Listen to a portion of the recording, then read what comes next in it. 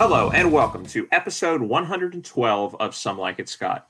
I'm your host, Scott Harvey, and I'm joined, as always, by my co-host, Scott Shelton. Scott, last time on the podcast, before we took our fall break, we reviewed your most anticipated film of 2020, Tenet.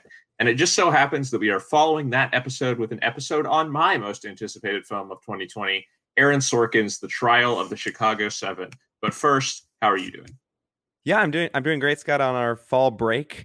I went last weekend and hiked one of the 4,000 footers in New Hampshire with my girlfriend and a couple of our friends. So it was a nice break to get outside, enjoy the weather while it's at least nice up here in New England, enjoy the foliage and whatnot. And then back to the grind this past week at work and back to the grind, although I put that in quotation marks for us on the podcast this weekend, watching movies, which, you know, we do this out of passion, not because it's work. So it's hard to say that's a bit of a grind. But no, it was really refreshing to talk about Tenet before the break and now coming back. And yes, it was your most anticipated movie of the year. And the only reason it didn't make my list was because I knew it was the top of yours. So it definitely was an anticipated movie for me as well. So it was exciting to go into this weekend knowing you're talking about another really hard hitting, hopefully really good movie.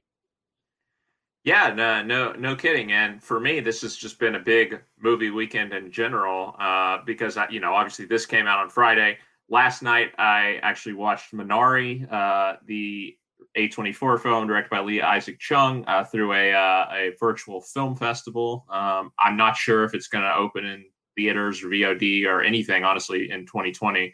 But so I was fortunate enough to get to do that and highly recommend the film if you can come by it anyway. And I am going to be finishing up either later tonight or tomorrow morning from the same festival, One Night in Miami, which is the Regina King directed drama that is getting a lot of Oscar hype. And so that's exciting. There's a couple other smaller movies that actually came out over the weekend that I've been wanting to check out as well. So probably get to those next week. So the movies are coming a little bit thicker and faster now. We're getting into sort of award season. We're getting close to award season. And so some of those releases are dropping.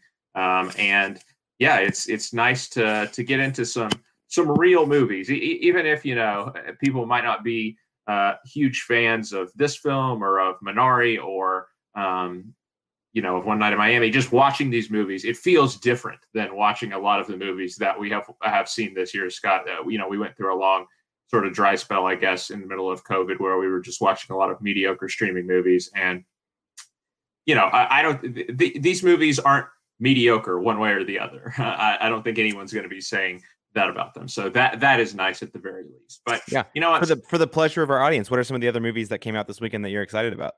Then we can move on.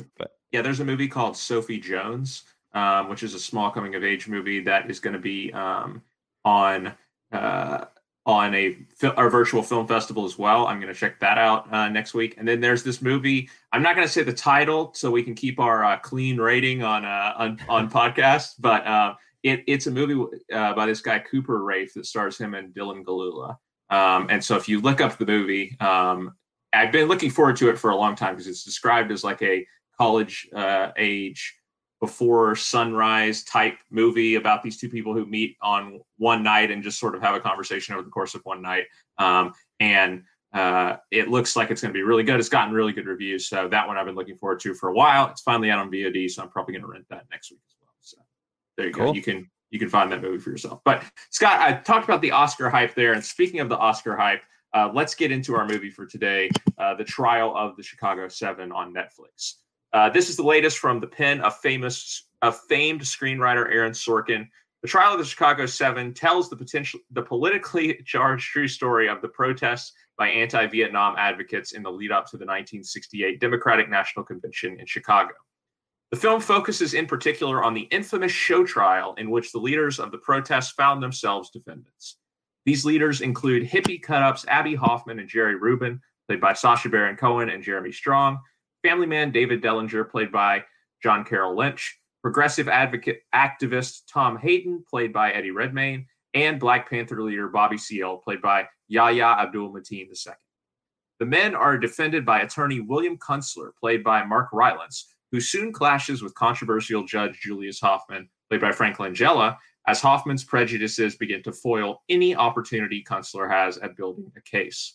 Filled with showy performances, crackling dialogue, and Sorkin's typical flair for the theatrical, The Trial of the Chicago Seven is an old-fashioned courtroom drama with plenty of Oscar implications. Will those inevitable Oscar nominations be well-earned, Scott, or is this a shameless piece of awards bait with no real substance? Yeah, great question. I think it was definitely the question, honestly, on my mind when I was going into the film. Not that I thought it was going to be completely without substance. I think that's definitely not fair to say what my expectation was, or that thought crossed my mind, but that, knowing Aaron Sorkin, and especially given the particular political climate that we currently sit in, which makes this unbelievably apropos, even though this film, was in production as of like a year and a half, 2 years ago, it's crazy, how relevant all of it feels. And I think when it boils down to it, I think that a lot of this is on the baitier side for sure.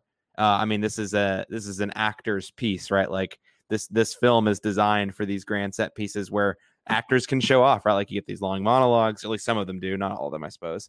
But you get these long monologues. It's a huge cast, and it really is, a script, especially when you have Aaron Sorkin, it's a script that an actor or an actress, when in this case it's almost all actors, can really sink their teeth into and give off performances. And I think for a lot of it, or for most of the cast, I think that is how it goes. I think that there are some really strong performances in there. There's some really great dialogue.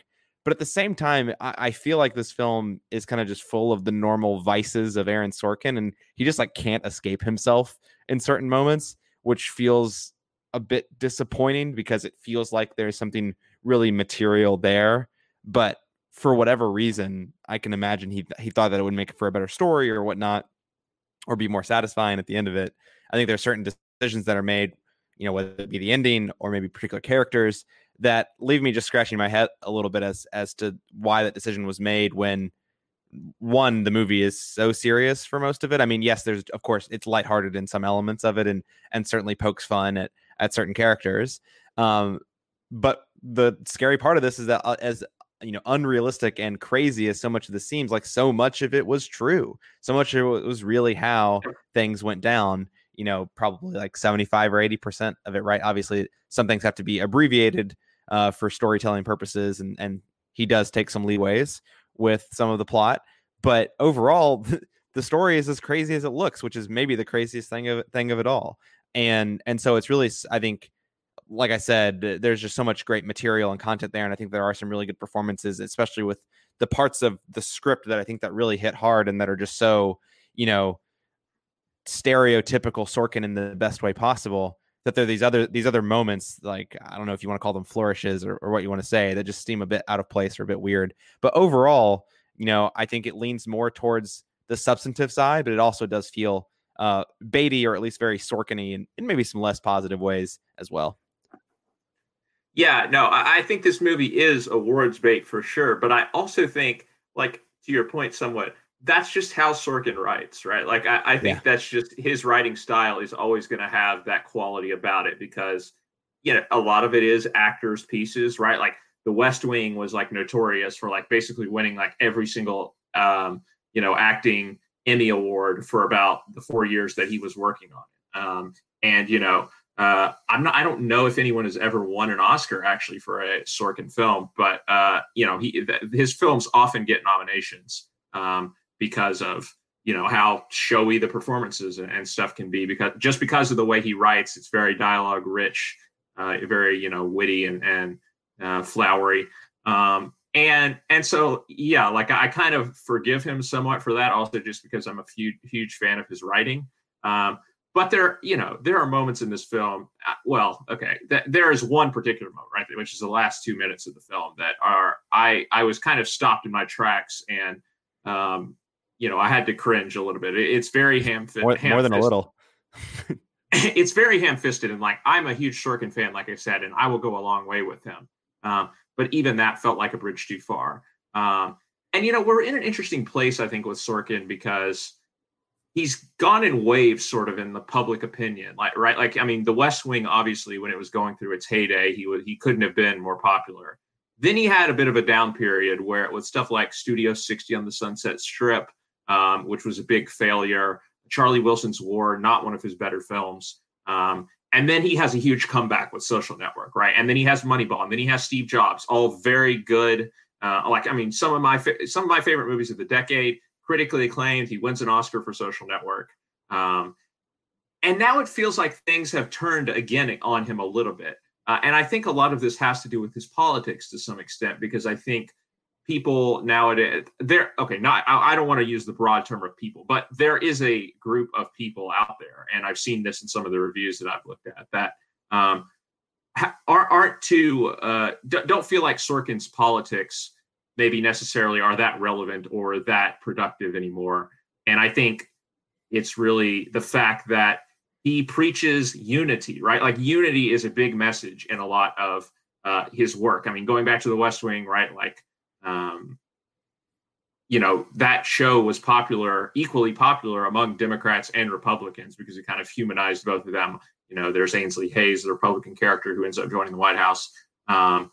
And it has just been a common theme through Sorkin's more politically dominated work. And I think nowadays we find ourselves in a time when unity feels a lot harder to achieve, just because of how far people on each side of the aisle, how extreme things have gotten to some extent on both sides of the aisle with our politics, and how divided we have become. I know that sounds super cliche and everything, but it is true, right? And I think because of that, the fact that he preaches unity sometimes nowadays strikes people the wrong way, as saying, oh, you should just make friends with these people who you believe are actually terrible. And I don't know, like, I don't want to go too far down that road, but I think that's important for context, because I think this film is somewhat about unity as well, too, right? I think this movie is not so much about the value of protesting as opposed to non-protesting, but it's about the approach to protesting, and what is the appropriate approach to protesting, which, to your point, is something that feels incredibly relevant right now. Like, we just had this conversation. We just had these conversations in the wake of the George Floyd killing and everything that came out of that, peaceful protest versus using violence. And, we see differing philosophies on this through the characters in this movie. But at the end of the day, the message seems to be, however ham-fisted it comes across at the end, the message seems to be, look, we're all here fighting for the same thing. Let's just sort of respect each other's differences. And I appreciate that message. I do think it comes across really strongly nowadays. And so, I think the film is really successful for the most part on the whole. Like, I enjoyed it a lot. On a base level, it is just a very entertaining and engaging film, as pretty much all of Sorkin's work is.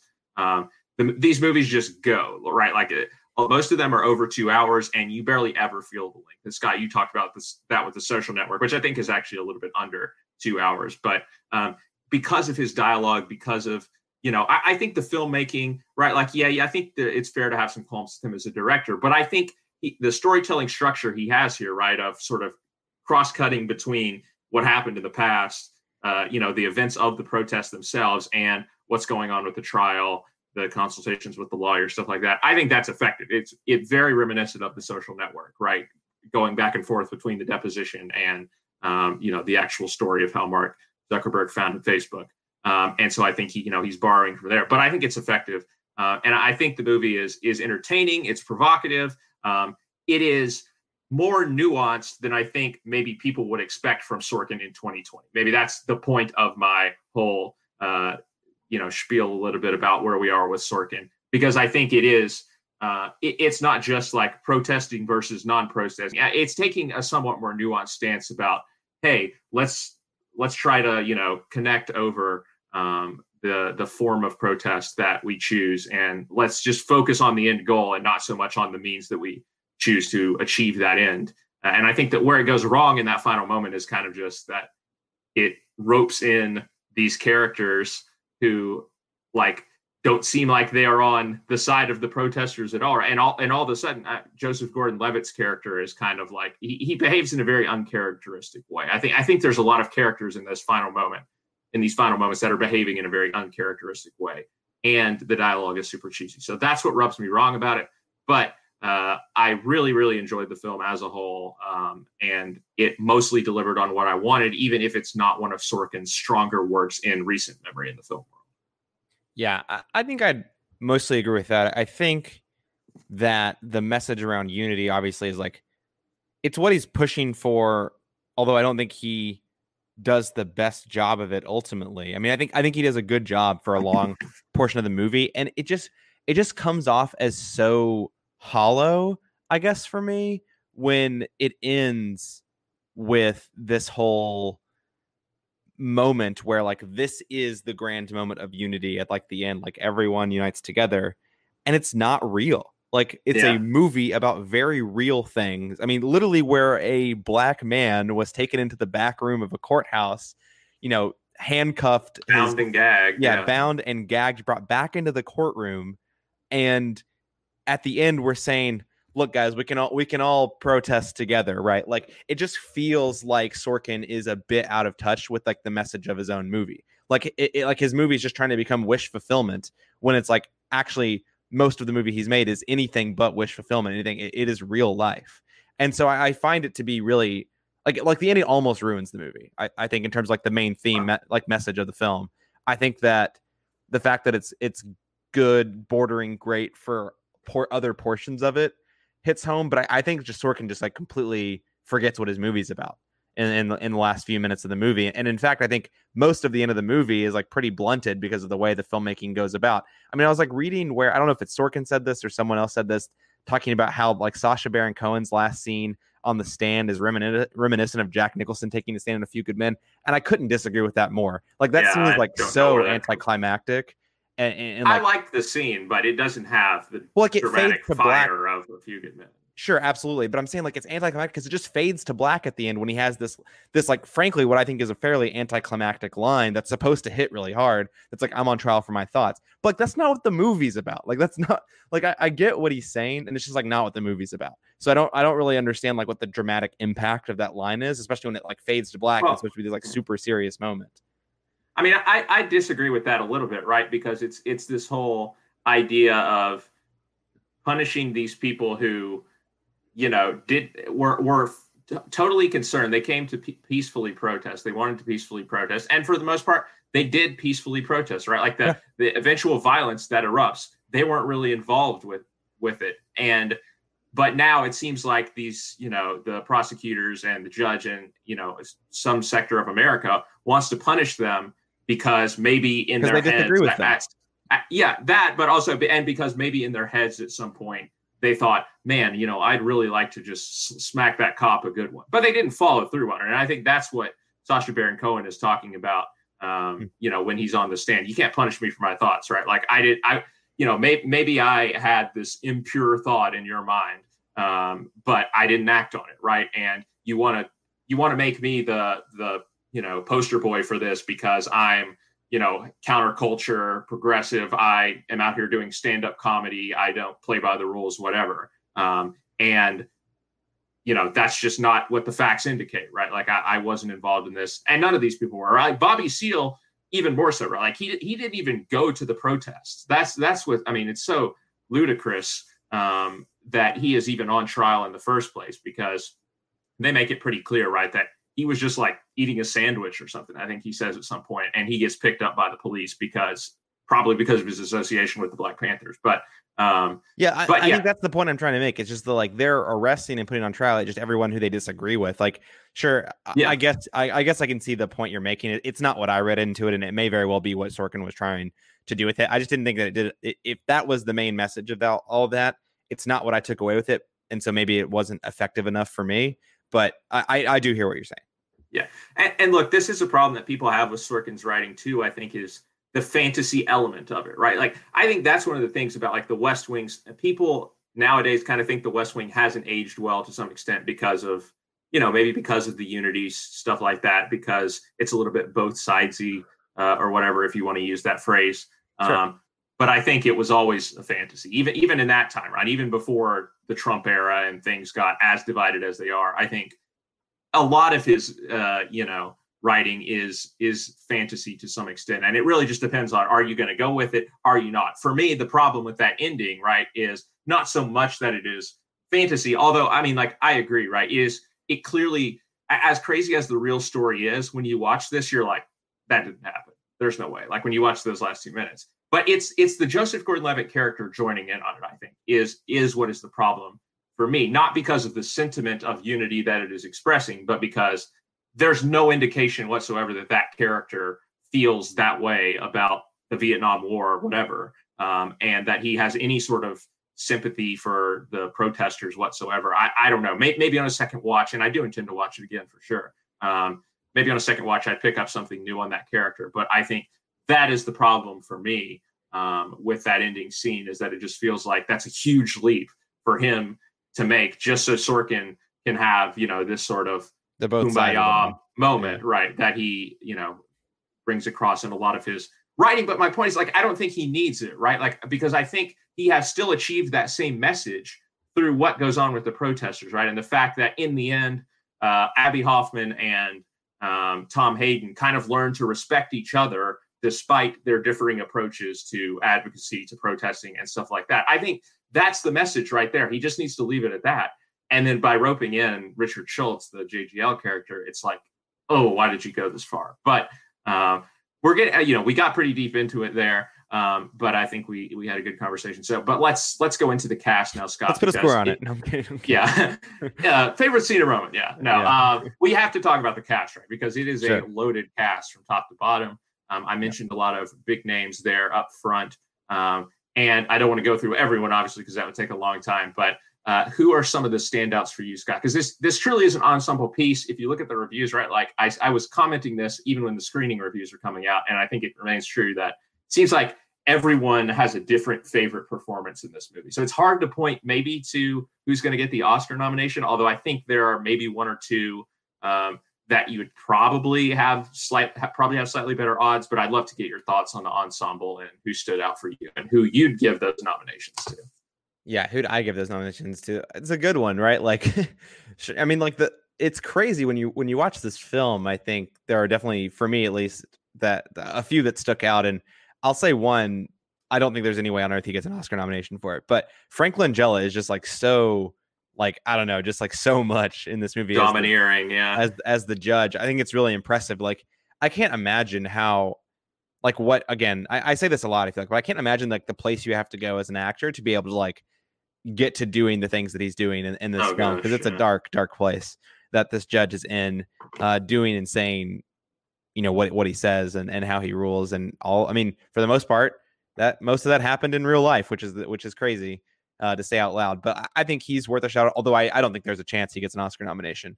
And so I think that the flashier performance here, I mean, it has to be Sacha Baron Cohen. I think it's like maybe the easy answer for it, but I think Sacha Baron Cohen is like, I don't think he's a shoo-in. I wonder if anyone here is a shoo-in really for best acting, and maybe because there's just so many actors in this film, it might be the problem there. But Sacha Baron Cohen is like the out there character who's playing like a meaningful role, right? And I say that because Jeremy Strong is also playing an out there character, but it's like character's a joke. Like, this movie doesn't take that character of Jerry Rubin that seriously at all. I mean, to the point of just like, it seems like every other scene they're making fun of him.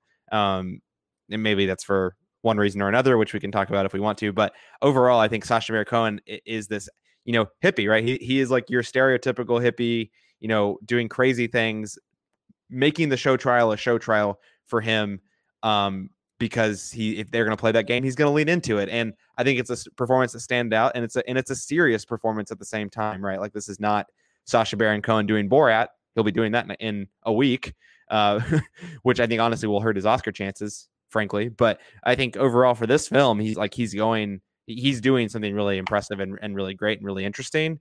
And I almost think it's kind of a shame that I think Borat 2 is going to soil his chances of getting an Oscar nomination if the Oscars do happen in April. But I think those are the two performances that leap off the page at me, at least in terms of more main performances. I think there's some more minor roles that also jump out, like a Yahya Abdul-Mateen or even a Kelvin Harrison Jr. both more brief appearances in the movie that were also good. But those are the ones I'd stick with. Yeah, for me, it's Mark Rylance. I think he's I figured superb the in the lawyer, film. the lawyer of it all, it'd have to be Mark Yeah, I Rylance know. for you. Maybe it is, but I also love the performance. I think that It's really I good. think he's a great match for Sorkin, right? Because he was a theatrical actor. He was mainly known for his theater work before he's gotten into movies in the last decade or so, and he's known as being like one of the best, theatrical actors of his era. And yeah, he's a great match for the theatricality of Sorkin's dialogue. I love the sort of consternation he has at trying to balance all of these crazy personalities that he is all defending. His frustration with the judge, I think, is really strong.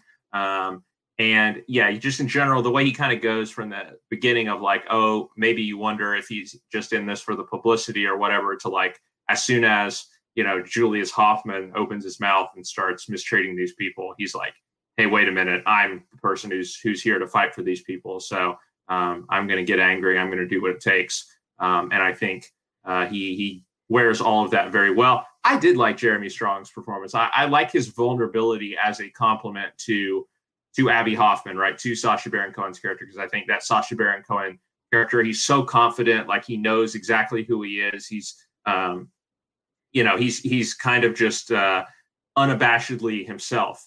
And I think that with Jerry Rubin, there's more vulnerability, right? Like, yes, they play it for comedy sometime, which I was okay with, but he gets. They play it for comedy all the time in the film. But he gets played by this woman who's not real, by the way. Yes, that is true. That was made up a little bit. He gets played by this woman as an FBI agent, although it does lead to a great line that it's one of the other two protesters that they don't really profile too much. I think it's one of them, Lee Wyman, I think maybe is the guy. And he leans in and he's like, is it possible that these 7 men were leading an entire protest full of 10,000 undercover cops or whatever? Lee Weiner is his name, but Lee Weiner, the real life name. But that was a good line. But yeah, I don't know. There was something about the Jeremy Strong performance that I liked. And then, I think Yahya Abdul-Mateen also makes a really strong impact in his view. Like his first scene on screen. And actually the opening, I think, is really, really well done. Like the way that they cut between all of the characters, like they set up all the characters really well, I think, in this very well edited like montage. I think the editing in the movie is really strong in general, but really well edited sort of like montage flashing between all of them talking about going to the protests. We get like sort of their differing approaches from the very beginning, right? Like, because you go to Bobby Seale and he's talking about, oh, these people, they tried something peaceful. They tried peaceful. We're going to try something different. That's his line, I think. And I thought he just, from the beginning, he just had a lot of energy about his performance that I really liked. It's a shame that his character kind of goes away a little bit, but also that's just kind of the consequence of the story, right? Like he gets there's a mistrial, right? He's not supposed to be there. Yeah, he's not supposed to be there. His case gets thrown out, and so he has to disappear a little bit. But I think he's an interesting part in the whole equation, right? Because he is more in favor of the like aggressive protesting, aggressive style of advocacy and protesting that maybe wouldn't necessarily discourage the use of violence in some circumstances. So I think he is an interesting part in the whole equation too. And I think this is the kind of performance that I like to see get nominated in like a supporting role, like, because it feels like a true supporting role. He's not like a huge important character in the movie, but he really adds something to the few moments that he's in the movie. And so I would like to see that. And I'd like to see Mark Rylance for Best Actor. Sure. And I think that's fair. I do think Yahya probably has the best chance, although I wouldn't be surprised if Mark Rylance has a shot. I think Sacha Baron Cohen has the best chance of anyone. I really think Borat 2 is gonna really poo-poo that. I really do. I could be wrong, but I mean, Borat is a well-received. The first one is a well-received movie. I mean, it's not like Norbit with Eddie Murphy or something. That's fair, but I mean, I just think that if the film, I think it just sucks up the air for Sacha Baron Cohen being talked around that, because not because it's going to be a terrible performance. I mean, obviously it's a completely different one, but just because I think it's going to suck up the mind share, and then when you have other actors to split the votes and whatnot, I think it's going to go elsewhere. But I could be wrong. Yeah, I mean No, that is a there may not even be consideration. Oscars in April, so who knows? Yeah, I hope that's not the case. But yeah, I mean that is a consideration, right? That there are a lot of other actors, but at the same time, we've seen recently multiple actors from the same movie get nominated in the same category, right? Woody Harrelson and Sam Rockwell in Three Billboards was pretty recently. I'm not sure if there were other examples, I mean, but the yeah, Favorite a couple of years ago had supporting actress that's true. They had Rachel Weisz and Emma Stone. or So main actress. No, Olivia uh, Colman got lead actress. That's what it was. yeah, And she then did. yeah, lead. Then they were both supporting. Yeah. Yeah. So yeah, I mean, it's not out of the question. I don't think that we could see like Mark Rylance, Yaya, or any combination of them and Sacha Baron Cohen in like a Best Supporting Actor, right? Because I really don't know by the Oscar criteria like if you could single out anyone as like the lead actor in this movie. Maybe Eddie Redmayne. Honestly, I don't know if he. I don't know. I don't know if the Oscar definitions even matter. It's just what the studios campaign for, right? Yeah, I mean, yeah, that's true, I guess. But I don't know if I'm saying I guess I don't know who they're going to campaign for. Maybe Eddie Redmayne, but I would think Yaya in the lead. I would think Yaya would be the main supporting actor that they'd campaign for. Yeah. Probably. I was talking about in the lead. If you were going to point to anyone as like a lead, I don't know, maybe Eddie Redmayne, but I think Mark Rylance is like a true lead of the movie, but yeah, I could be wrong. Yeah. As for I think we should talk about Eddie Redmayne just for 1 minute. I am not a huge fan of his. I wasn't a huge fan of him in this movie either. I think he's out of his league a little bit, if I'm being frank. I think with the rest of these actors, you're so anti Eddie Redmayne. It's so funny. No, I don't think he's that strong of an actor. He's doing a weird accent here. I question the casting choice a little bit. He's trying to do his American accent, right? I'm not trying to. Yeah, well, I mean, you say that about American actors all the time doing other foreign accents. So keep going. Well, yeah, no, I'm not. I mean, yeah, I'm not saying that. I mean, I use that logic both ways. I think, but yeah. But anyway, I didn't. I felt like he was out of his element here a little bit with these all really strong actors, and maybe it's just the Sorkin of all of it. I don't doubt that he can find a role in which I would really enjoy him, but he hasn't done that yet. Like he's done a lot of Oscar bait films, to be frank, and I don't think the Sorkin of it all it does him any favors here. To be honest, I think not every actor can keep up on the verbal treadmill that is Sorkin, and I think he unfortunately is the one that I would point to here. As maybe falling a bit short of the rest of the ensemble, but you're always going to have that. I feel like in a movie of this type. Yeah, I am a bit more of an Eddie Redmayne fan than Scott is.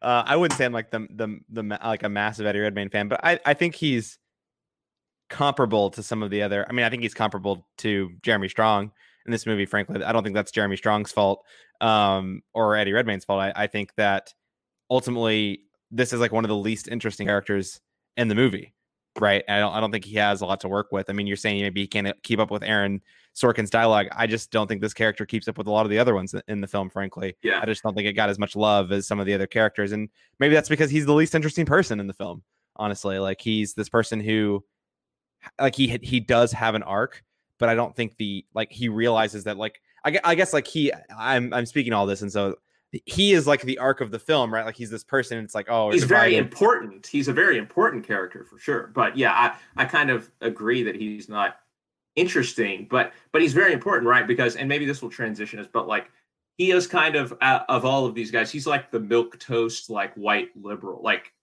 classic white liberal character in this movie. Like he is supposed to embody that. I mean, that's what I got, right? Because he's a strong advocate, whatever, for progressive ideals. But then he stands up, right? When the judge, there's a big deal about the fact that the judge, he stands up when the judge leaves or whatever after putting Bobby Seale, binding him and gagging him. And there's that one moment that, I don't know, didn't totally work for me where he goes to, oh my God, that seems horrible. With the housekeeper. Yeah. And she says, that I heard you didn't stay, or I heard you stood or whatever. But I can't even imagine that conversation happening in real life, even if that was something that came across. Yeah. It's so eye-rolly.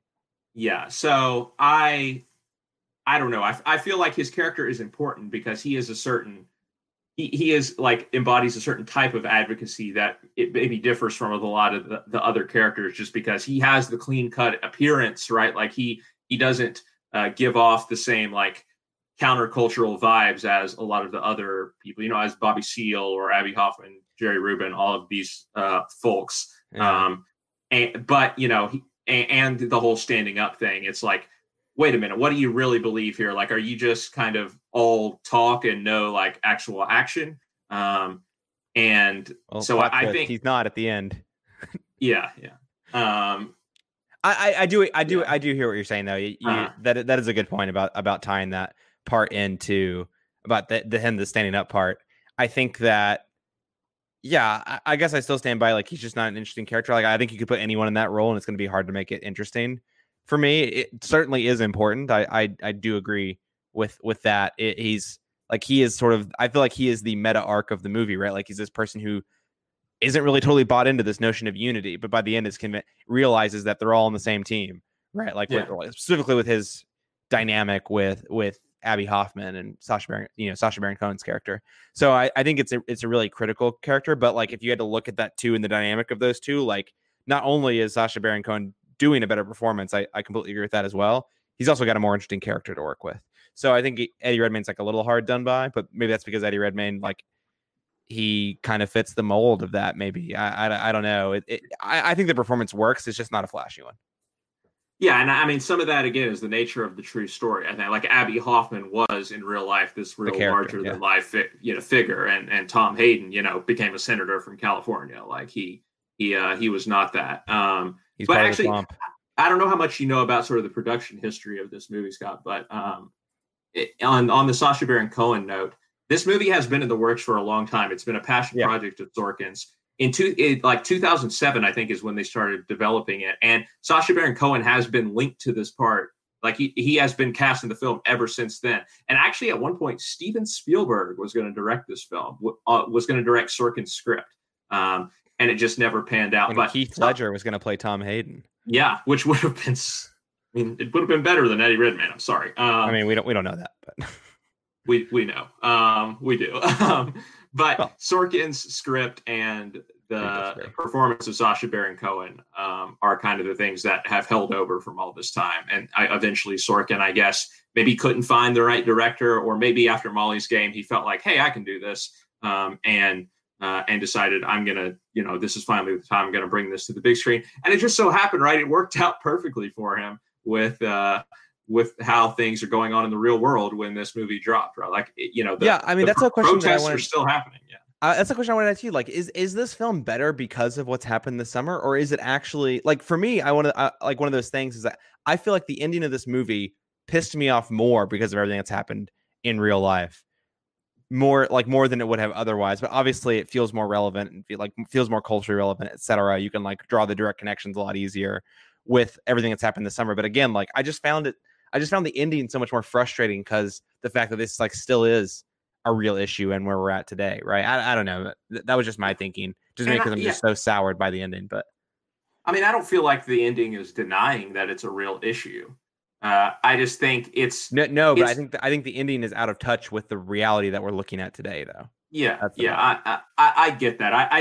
I understand what you're saying. It doesn't bother me a ton just because I see this as like these people, even though I don't believe the Joseph Gordon-Levitt's character's decision, like I just see it like these people were kind of in this pressure cooker situation with this judge who obviously was just, insane and biased against the defendants and racist and all of this stuff.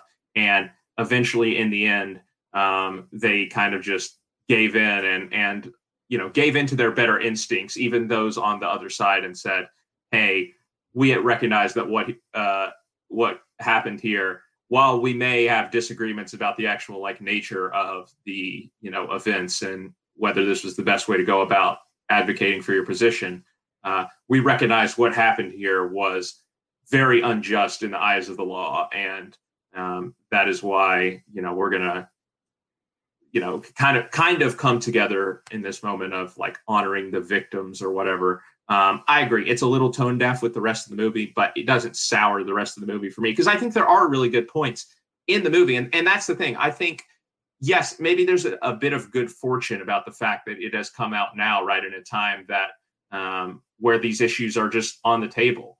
But I mean, that's that is what it is. I don't think you fault the film for that, because I think, No, I'm not faulting the film for that. yeah, No. I think for the most part, the commentary that it is making would be good, would make sense at any time, right? Like, and would be pointed at any time. It just so happens that we are thinking about these exact questions that are in the movie because of what's been happening over the past few months, and it's still happening. And so I think the film is probably better because of the fact that, you know, we are in this particular time. But, you know, I don't think that suggests that like the movie itself would be bad if it was in another era, I guess. No. I was actually trying to say the opposite. I think the film might even be better if it wasn't in the context of this, because of some of the choices that Sorkin made, which I think is probably not probably not a mainstream opinion about this. But for me, you just can't watch this movie and not think about everything that's happening. And I think because like the film is not helped because of that. I don't think. Unfortunately. I just think for me, Scott, that any film that sort of like humanizes the protesters and, you know, shows empathy towards their differing approaches and, you know, how they decide to approach advocacy and protesting is making progress from where we are now. Because I think we're at a time right now where a lot of people just view just kind of group all protesters together as violent, you know, that are counterproductive to what they're trying to accomplish. And the reality is, right, that a lot of these protesters are probably characters in this movie, right? Like they have every intention of being peaceful. And some of them probably do remain peaceful. Some of them maybe don't, because they are drawn into conflict by the police. And I mean, that's an aspect we haven't really touched on, right? The fact that to some extent, it seems like the police were the instigators. I mean, that's what the investigation finds, right? Like Michael Keaton, who we haven't even talked about, shows up as the former attorney general, and he has this whole testimony about how, hey, you know, we didn't want to bring charges because the investigation revealed that the police started this whole thing. And so I think any movie which can kind of portray that in a humanizing way is going to be making progress to me, even if the progress is somewhat stunted at the end by you know, what he pulls in that last scene. I think from what I've seen, most people, this movie is resonating with sort of the common movie fan, it seems like, because it has a high audience score on Rotten Tomatoes. The people that in like the film community that I am with, who I don't consider to be like critics or anything like that, they are all rating this movie really highly on Letterboxd, even people with very different tastes in films. And I think that, so it is striking a chord with people, and maybe it's easy for us, you know, being a little bit cynical, I guess, to look at that ending and say, well, yeah, dramatically, this doesn't work at all. It's cheesy, it's ham-fisted, whatever. But look, maybe to the average moviegoer, they're actually going to get something from this. And I mean, I got something from it, but you know what I mean? Even from the ending, maybe they're going to get something from it. And so I want to leave the possibility out there, right, that maybe we are not the exact perfect audience to be, you know, deciding whether this movie is successful at everything it accomplishes, because I think we already had preconceived notions about protesting and stuff like that maybe this movie reinforces more than anything. Sure, I think that's true. I'd also be curious what like a, you know, Black perspective on this film might be as well, because again, like I think this movie, like you're talking about this movie's doing something more nuanced. Like I think it's trying to, and maybe not quite getting there in the nuance department, but certainly it is somewhat effective in making parts or not even parts, but like in somewhat effective in making the point that you're talking about here around like, here are the benefits of like thinking about who these people are, their different perspectives, and considering that for what it's worth, rather than grouping them all together and taking this approach that, you know, the government did then. Like I said, I'm going to think about it more, but I still wonder if this film actually might be better received by me if without the context of the protestants. But again, I understand that I'm probably a minority opinion there. I do want to ask though, like what is the audience score for this movie? Because I was just trying to look it up and I don't see that it has an audience score yet. Oh, I saw it. It was at 94% on both from what I saw. Oh, weird. I'm on Rotten Tomatoes right now. It's not there. That's weird. Okay. I mean, I swear that I looked it up, but I don't know. Maybe I was, I thought it was 94 on both, but I don't know. Maybe I imagined that. I don't think so. I thought I looked it up last night. But anyway, when I talk about the nuance, I don't know. I think it's just for me the fact that it seems to be targeting like liberals who specifically, right, and people who are already sympathetic on to various scales on to the cause of the protesters, but who are maybe engaged in petty disagreements about whether, hey, oh, should we actually be destroying property or whatever. Like I'm in total agreement with you, about what you're fighting for, but should we really be destroying property, stuff like that. And the movie is kind of saying, hey, look, let's just if we could just come together, like all of us who are on this side and who agree with these ideas, then maybe we could actually get something done. Forget about the people who don't agree with protesting in the first place. You're not going to convince them probably. But if everyone who is on the cause of who is in support of the same cause could just come together and agree to fight for that cause, whatever the means may be, and respect others' differing approaches, then maybe we could actually get somewhere. But that's not exactly where we find ourselves. I mean, I think that's the 2020 part of it all, right? Because I see this dialogue going on Twitter and stuff like that in light of all the George Floyd protests and stuff, of people who are like, yeah, I'm sympathetic to the cause. Should we be doing it in this exact way? And look, to be clear, like, I agree that violence is like not the answer, but like, just property destruction, stuff like that is very different from that, in my opinion.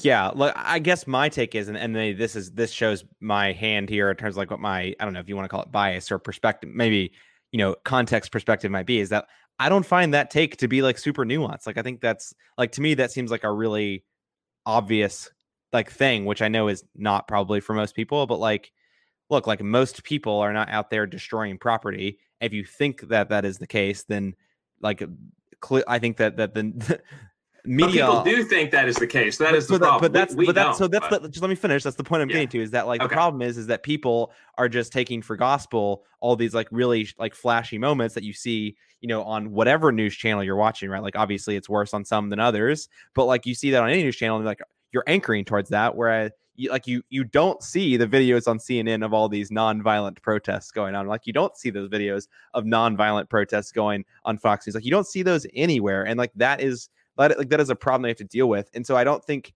like, the way that I think about that and the way that like I have conversations around that makes this point that the movie's trying to make, I don't feel like that is super nuanced. I feel like that is an obvious point to make. I think the interesting part of that, though, is that like this film is not made in the context of 2020, right? Yeah. Like ultimately this film is not made with 2020 in mind. And so the fact that it's not having the super nuanced conversation, again, is another reason why I feel like this film would have benefited without this conversation happening in the background to it, right? Like this comes out a year ago. I think this is a more interesting conversation to have for the movie and what you're getting out of the movie than you are today, where like it's a lot of what we've been talking about for 4 or 5 months. Well, okay, not a lot, I should say. It feels like that news has cycled a little bit, but like it's something that is still relevant from time to time in the news now, and was like all that anyone talked about 4 or 5 months ago. I think this film, and from my perspective, like the themes of this movie don't benefit from that, because I think that conversation has been progressed or is already being had, and like you don't need the film to have it. And I think that is where, for me, it lacks a little bit further nuance, right? Because if I want to watch a movie and think about these things, or like I want the movie to progress the conversation further rather than say something obvious. And I think that the movie is ultimately just saying something obvious, and that's not the film's fault. I understand it's not the film's fault, which maybe is the point you're trying to make. But that's why I think the movie would benefit if it didn't come out in the context of all these protests that have happened in the last few months. But it certainly makes it more relevant and probably boosts it in the Oscar runnings just because of how relevant it is. Yeah. I mean, for me, the obvious move would have been to like make a movie that is like the last 2 minutes of this movie, right? Where it's that is the film that we made. It is more about, well, but that's my point, is I don't think that is. I think that sells. I'm with you on the fact that I think it contradicts to some extent everything that comes before it. I think we just differ on how much that actually sours the overall experience for us. But my point is, I think the obvious move would have been to make a whole movie about like, trying to convince the Joseph Gordon-Levitt character and people who are on the no protests at all side or whatever, the people who aren't sympathetic to their cause at all, that what they're doing is noble, as opposed to actually honing in on, the people who are all on the same side at a macro level, but who have these differences on a micro level. I think for me, that is where it is somewhat nuanced. Although, it's still a, Oscar candidate, somewhat broad film, but it has to be able to appeal to a pretty mass audience if it's going to, get in that Oscar race. And I think it's also Aaron Sorkin, right? Yeah. Forget the Oscar baitiness of it all. It's like, it's Aaron Sorkin writing the movie, right? Like the conversation there and the perspective is only going to go so deep as to Aaron Sorkin's perspective. And that's not even, I really don't mean that as a knock, but it's just like, it's a 50-year-old or 60-year-old white guy writing this movie, right? Like he's not gonna, it's not a film that's gonna go, down to the bone on these topics, right? So again, I don't mean that as a knock, just a matter of perspective on the film. Sure. I think we can wrap up now, Scott. Sure. I think, we've had a good conversation here about this movie, but what was your favorite scene or moment from it?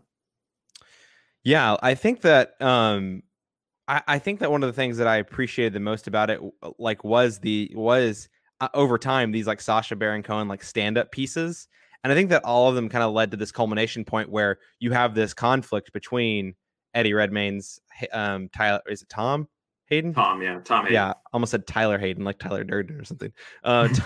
Tom Hayden, and then Sacha Baron Cohen's Abby Hoffman, and I do think that this like conflict that finally arises between them in the final act of the movie that comes to a head, that builds up from all these like stand-up pieces and the theatricality of it all that Tom just so strongly disagrees with.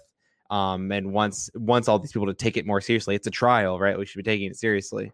I really enjoyed that final scene where he does have this realization moment that the character is more nuanced, and I really appreciate the nuance in Sacha Baron Cohen's character in that, taking this like somewhat comical character, not comical and I'll laugh at him right away, but like appreciate him for what he's doing, and what he's doing is a little bit more lighthearted and eccentric, and then bringing it to something more serious in this sort of climactic scene between the two of them, where you realize that he's not just what he is on the surface. He has this character that thinks more deeply about things and considers things at a more critical level than just going up on stage and delivering some comedy. And I really appreciated that moment. Yeah, exactly. And I really appreciate it. I have no idea whether that's real or not, but I appreciated that moment in the film. If I had to go to a comedic aspect, definitely all of the clarification that the two Hoffmans in the courtroom weren't related was pretty funny. Yeah, and that actually did happen too. I know. They even I was reading more about this, and that they even spared the judge of even more like comical clarifications and like things that happened over the course of the trial. Like, apparently some like random like Dutch artist came up a bunch of times, and the judge just continued to like name drop him or something. I don't know. It's like really weird. But that judge seemed terrible, and he still served for like 20 years after this trial was over, which is crazy. And that's not that's another great Mark Rylance line, right, where he says like, the judge is like, oh, none of this matters or whatever. And he's like, this does matter, because right now the witness or the witnesses aren't even on record as knowing their own names or something like that. The defendants aren't even on record as knowing their own names. It's a good line. But I'm glad you mentioned that kind of sequence of events there, because I think that was maybe a point that I should have brought up earlier, but kind of slipped my mind about. It's not just their differing approaches to protesting that comes out, but it's like their differing approaches to advocacy in general. And leading, right, because he kind of thinks, because Abby Hoffman kind of thinks, hey, the best way to accomplish what we're doing is just to go out here and protest and not to care about public opinion or anything like that, just to do what we believe in and fight for what we believe in.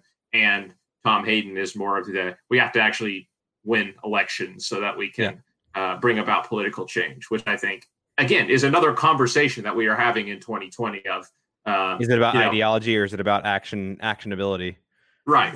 Are the protesters like actually hurting the cause by being out here instead of like fighting for political candidates? I don't know, but it's an interesting conversation. But I think I would just go with the intro. Like I said, I really loved the way that it set up all the characters. I think he has really strong intros in pretty much all of his movies. I think he does a really good job of character development in the very beginning, Sorkin, that is.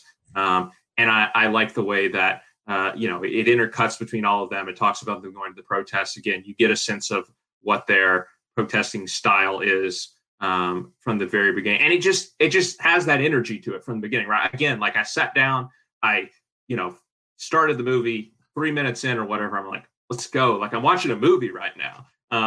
And I just haven't felt like that a whole lot in 2020, and so I really appreciate that, because it gave me that jolt of like, and I mean, look, there are smaller movies and stuff that I've enjoyed, but this was like that big, big movie thrill of like, hey, I'm watching like a Hollywood movie here, big actors, big name screenwriter, and it has that hum of like a, big ticket movie, and so that was fun, even if it was watching it on Netflix. Yeah, I found that I did like the opening too, but I found it so jarring to then immediately jump to a year later. Like actually like quite surprising for like the next scene. Someone's like, "Oh yeah, a year ago we did this." I was like, "What? Like a year ago?" Like I think it smooths out over time, right? And I think that the point that you make around the structure of the film ends up working quite well. But it was like really jarring to see it jump a year with like no acknowledgement whatsoever, and I was just like, "Oh, okay, well." Yeah, no, I see what you're saying, but yeah, I think I agree that like eventually it all makes sense, like why they. Yeah, no. Eventually, it paces it really well and breaks the action up like it does in The Social Network. To your point earlier, as well, and yeah. The only other thing I want to say, this is not a positive, so I'm sorry for slipping it in here because I think that those two are positive. But you mentioned when you're talking about Jeremy Strong, the scene where he gets arrested. I think you mentioned the scene where he gets arrested or whatever, where maybe you didn't mention it, but I thought of it when you were talking. Maybe you didn't mention it, but I found that scene, especially when I looked up later to talk about how that scene wasn't even real, it like really weird that they have him like saving this woman from being raped and like that didn't happen. Like I just find that really strange for that character. Yeah. And another reason why I found that character is just like kind of just like played off for jokes, and then it's like, oh, he does this like super heroic thing of like saving someone who's about to be raped by these like frat white boys over here, like you can just like go ahead and put the MAGA hat on them and everything. And I just found it like really disconcerting. Like one of the things I was alluding to at the very beginning is that I think that some of these characters have better treatments than others, and I think this is one of those characters where, okay, yeah, you have Eddie Redmayne's character who I feel like hasn't been done a disservice, but just like he's played straight. It is what it is. Like he's probably not going to do anything flashy and probably not going to come up in any awards conversations. And then you have Jeremy Strong, who's like kind of like Sacha Baron Cohen's character, but like played for laughs, and then has this like really weird made up arc around like how he's kind of like an idiot, but like he does this like really heroic thing, and then like basically becomes this sort of like I don't even know, like I don't want to say martyr, right? But I mean he does get arrested with the rest of them, and gets played by this FBI woman. Like he did have this like undercover agent with him who was not a female and was not like duped like this, but it's like so weird for like all these things to be happening, and like half of them aren't real with this character. It's just really weird. I wanted to bring that up earlier, but now I bring it up. No, that's a good point. I had forgotten about that a little bit, and I think it is weird, like that is the specific scenario that they choose to portray, because I get the point of like, hey, we want to show that these people, when they do resort to violence, oftentimes it is responding to violence by others. However, that isn't really necessarily what the opponents of these people care about, right? Like as soon as this person starts to perform any act of violence, right, regardless of the context, it's like, oh, there you go, that's exactly what we thought you were going to do the whole time. Now let's bring you in, let's arrest you. But the fact that is the specific scenario, right, like the woman being raped, whatever, that they chose to portray was a little weird and exploitative. I agree with that. So and also, dare I say it, a little male gazy. I don't know. Yeah, I don't know about that. I don't think I'd go that far, but I do think it cheapens maybe a point that is a salient point to make, probably. But I only say that in the context of the FBI agent being a woman, also being made like sexualized in a way of like, look, she's duping him for making him think that he's interested in her, and therefore like gains his trust or whatever. And then you have all these moments in the background that kind of, I don't know, make him look like an idiot. That this character is just a strange one for me for that reason. Yeah, they make him look like it, but I just think it's funny because like it's so obvious that she is an FBI agent or whatever, and he just can't see, because she keeps making all these points. She keeps using all of this like super technical lingo of like law enforcement or whatever, and he's just looking at her like, huh, like something's not right here, but I can't put my finger on exactly what. But anyway, let's move into the wrap up, Scott. Let's move into scores. What's your score for Trial of the Chicago 7? Yeah, sorry, I derailed our wrap up. I take the full blame for that one. That's okay. Yeah, no, I think I've definitely been the more negative of the two of us on it. I do want to say though, and just to cap off my whole review, is that I still think a large portion of this movie is like really enjoyable, really enthralling. There's some really good performances. The script is very good for the most part, right? And it's almost it seems incredible that this could have been real, but it largely is drawn from real things that happened, with an exception of a handful of things.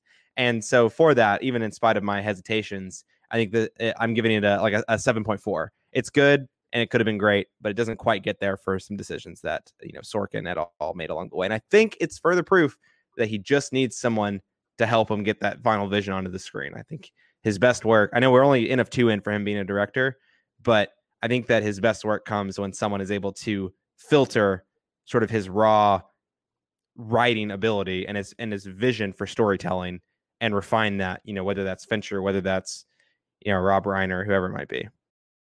I don't disagree that this probably would have been a better movie if Steven Spielberg directed it. Yeah, that's the thing I want to say. Be like, oh wow, I wish I'd seen Steven Spielberg directed this, because man, I'm like, this probably would have been just incredible if he'd done it. But it feels like just thinking back to the Post, right, and the big scene with like Meryl Streep or whatever in the newsroom. I feel like he could have helped Sorkin pull off the big scene in this movie better than he ultimately. I mean, there are big scenes in this movie, but I'm referring specifically to the ending. I feel like Spielberg could have pulled that off in a way that didn't come across so eye rolling. But look, I think this is easily Sorkin's weakest film since Charlie Wilson's War, and I still loved it. So I give it an 8.8. I'm a stan. I can't lie, but I think to the average moviegoer out there, I think you'll really enjoy this. I honestly do. I think this is one of the more conventionally enjoyable movies that we've seen since COVID has broken out. So if you got Netflix, please give it a shot. I think it's an important movie too, despite that cheapening it a little bit at the end. But. Yeah, I'll be interested to see how much Oscar attention this movie actually gets. We have like 5 months till, 4 or 5 months left of movies to come out with the new Oscar deadlines and whatnot. But I wonder if this film is going to be another one that just doesn't quite make it over the hump on Oscars.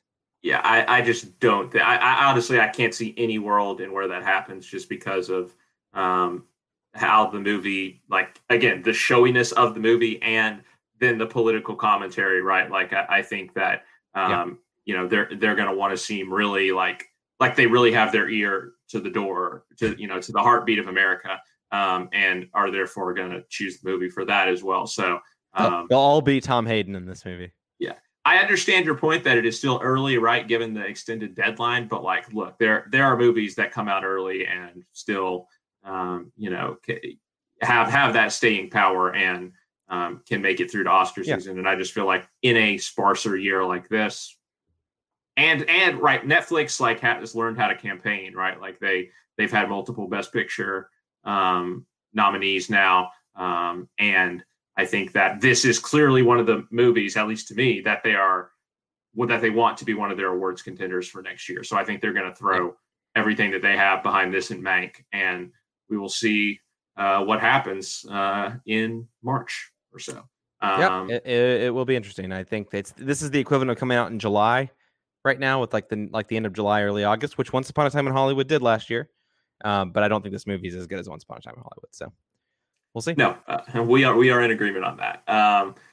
All right, Scott, we will take a short break. And when we come back, we have a couple of news items to hit, including a new Mad Max spinoff coming and some news on Leonardo DiCaprio's next project. Stay tuned. We'll be right back.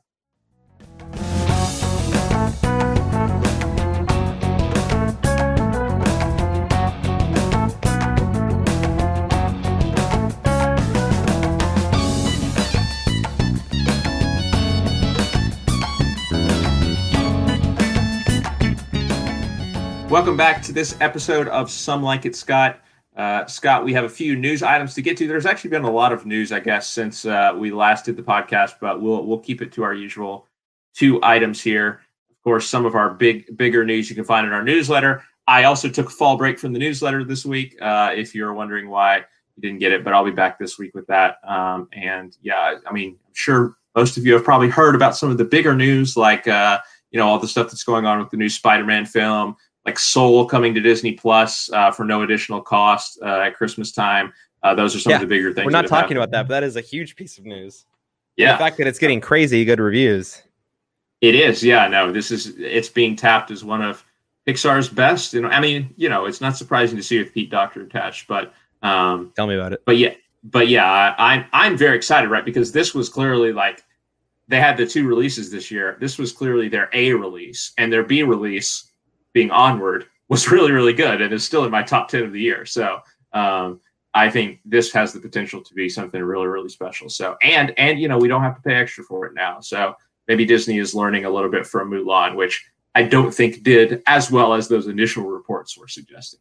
But anyway, Scott, you wanted to talk about some casting news that has come out from a new film by a director who, we won't talk about his last movie. We're not the biggest fan of, or at least we're not the biggest fan of his last movie. And but it's starring an actor who we are both fans of, you in particular. Tell us about this new film. It's starring actually quite a few people who I'm a big fan of. And Adam McKay is that director. We don't speak of his most recent film, but The Big Short, pretty good movie, I think. At least, I guess this most recent one was also well received. But it's a good movie that I think, because of the style of movie it is, has inspired a lot of very bad movies. I think a lot of people think that they can do it, and they can't. And Steven Soderbergh among them. I know we're getting off track here, but Steven Soderbergh tried to do it last year, but it's bad. Jay Roach tried to do it with Bombshell too, and Bombshell was fine. But anyway. Bombshell was underrated, probably. In my opinion. Approach does not work for the serious issues that they are trying to convey in these movies, for the most part, right? Like the financial crisis, it worked because it's a complex issue that needed explaining by Margot Robbie in a bubble bath. Dick Cheney, Fox News stuff, you don't need to pound someone over the head with that. But anyway, go ahead. Yes, another Margot Robbie explanation video. Look. Yeah. So anyway, back to the matter at hand, which Adam McKay's next, I believe, feature film, which is actually, we did a Netflix movie today, is for Netflix. It's being produced and released by Netflix. Is going to star, Scott, tell me if this cast sounds good to you. Leonardo DiCaprio, Meryl Streep, Timothy Chalamet, Jonah Hill, Himesh Patel, Ariana Grande, Jennifer Lawrence, Cate Blanchett, and Rob Morgan. Ariana Grande was an interesting place for that cast list to go in the middle. Yeah, so I listed the most recent announcements first, all the way through Ariana Grande, and then the people who'd already been announced for the film were Jennifer Lawrence and Cate Blanchett, as well as Rob Morgan. So ridiculous cast here. I mean, look, we're of the same opinion about his last film, but clearly actors like to work for him. Christian Bale won the Oscar for. No, he didn't. He didn't win the Oscar. Sorry, Freddie Mercury won the Oscar. Rami Malek won the Oscar. Let me be clear. We are of the same opinion about Vice. We are of a differing opinion from Adam McKay about Vice. You said we're of a differing opinion. I just want to clear that up. Yeah. Oh, sorry. Yes, we are of the same opinion about his last movie. But this cast looks ridiculous. Like, I don't know too much about the film, frankly. But Leonardo DiCaprio, Meryl Streep, Timothy Chalamet, Jennifer Lawrence, Cate Blanchett. I love in this article, it cites Cate Blanchett's citation as Thor Ragnarok, which I just find so funny. Like, that's the movie she cited as probably her highest grossing movie she's ever been in. That's true if it is just doing highest grossing, although I don't think The Revenant would be DiCaprio's highest grossing. Anyway, the cast is crazy on this one, and I think look, it even has Himesh Patel from yesterday, which we liked his performance, even if we differed in opinion on the movie. That is one where we did differ. Yeah, exactly. I had to slip it in there where we actually differed in opinion on something. Yeah, fair. I think that this cast is amazing, and I'll be skeptical going into the movie because of Adam McKay, but I couldn't be more excited for the cast he's putting together, and first and foremost because of Leo and because of Jennifer Lawrence. Yeah, no kidding. That's a loaded roster. That's a lot of Netflix money that they're going to be pumping into this movie. Because they're buying out all the back ends of all these contracts because of the way that they distribute their films. So we don't really know any plot details about this yet, do we? I don't think so. Okay. No. Yeah, I mean, look, again, if it's a true story, then I'm really not going to be that interested in it. Sorry, actually, we do know plot details. I apologize. This is not based on a true story, but it is supposed to blend comedic and dramatic elements. It follows two low-level astronomers who discover an asteroid is on course to destroy Earth and have to go on a giant media tour to warn mankind. So there you go. Wow. So it's like Armageddon Galaxy meets Galaxy Quest a little bit. Yeah, it's like Armageddon, but we're not going to try to save the world. Look, he has a good knack for comedy. Like, look, Anchorman is one of the funniest movies like to come out in the 2000s, and he has some other Will Ferrell comedies that are pretty good as well. So if it's not a true story, I'll give him a little bit of leeway with this cast for sure. So we'll see how it goes, but yeah, so I wanted to talk briefly about Scott, a movie that I definitely have more positive feelings from the get-go about. And this has been rumored for a bit that this was going to happen. I think we may have even talked about it at some point when it was rumored that it was going to happen. But it is now confirmed that there is going to be a Mad Max spinoff specifically focusing on Furiosa, right? The Charlize Theron character from Fury Road. I think that's what we talked about before, maybe the fact that she was a little disappointed that she was not going to be able to return to the role. But this is obviously going to be more of a prequel origin story type film because Anya Taylor-Joy, one of our favorites, has been cast in the role of Furiosa. George Miller will be directing the film as he has directed all of the other Mad Max films, and Chris Hemsworth and Yahya Abdul-Mateen II, aforementioned on this episode, are going to be in supporting roles. So this is big time news, Scott. Obviously, Fury Road is one of your favorite films of all time. I really like it. And I think, look, obviously Charlize Theron's performance as Furiosa is beyond iconic at this point. But I think if you're going to get someone to replace her, I think Anya Taylor-Joy is honestly a perfect choice, in my opinion. Yeah, I can totally see it. Look, every part of me will wish that Charlize Theron could have been in the role and they could have done something more with that character for her because she is, like you said, iconic in that role. But absolutely, like if you have to cast someone younger into the role, I don't think I could pick a better person to cast than Anya Taylor-Joy. I think she has the vibe about her of Charlize Theron, and I think you're starting to see that in some of her roles that are a little bit different from the ones we saw early on, whether it be Split or I'm blanking on one of the other, or even like Thoroughbreds. Like it just feels like she has the ability to do that wider range and do something like Charlize Theron did with Furiosa. I think I can see her in that role, and that's exciting because I think it says a lot that when anyone can see someone else playing a younger version of one of their favorite roles of all time, which is like that for me. Yeah. And I think with Emma this year, right, like I know I enjoyed the film more than you did, but I think it showed that she has star power too, right? Like people may have concerns about, can she anchor like a film? Could she be the centerpiece of a big film like this? And I think that Emma showed that she does have legitimate star power. And so I don't really have any reservations about her in this role, if I'm being honest. But yeah. All right, Scott, I think that should just about do it for this episode of Some Like It, Scott. Where can our listeners find you on Twitter? At shelton2013.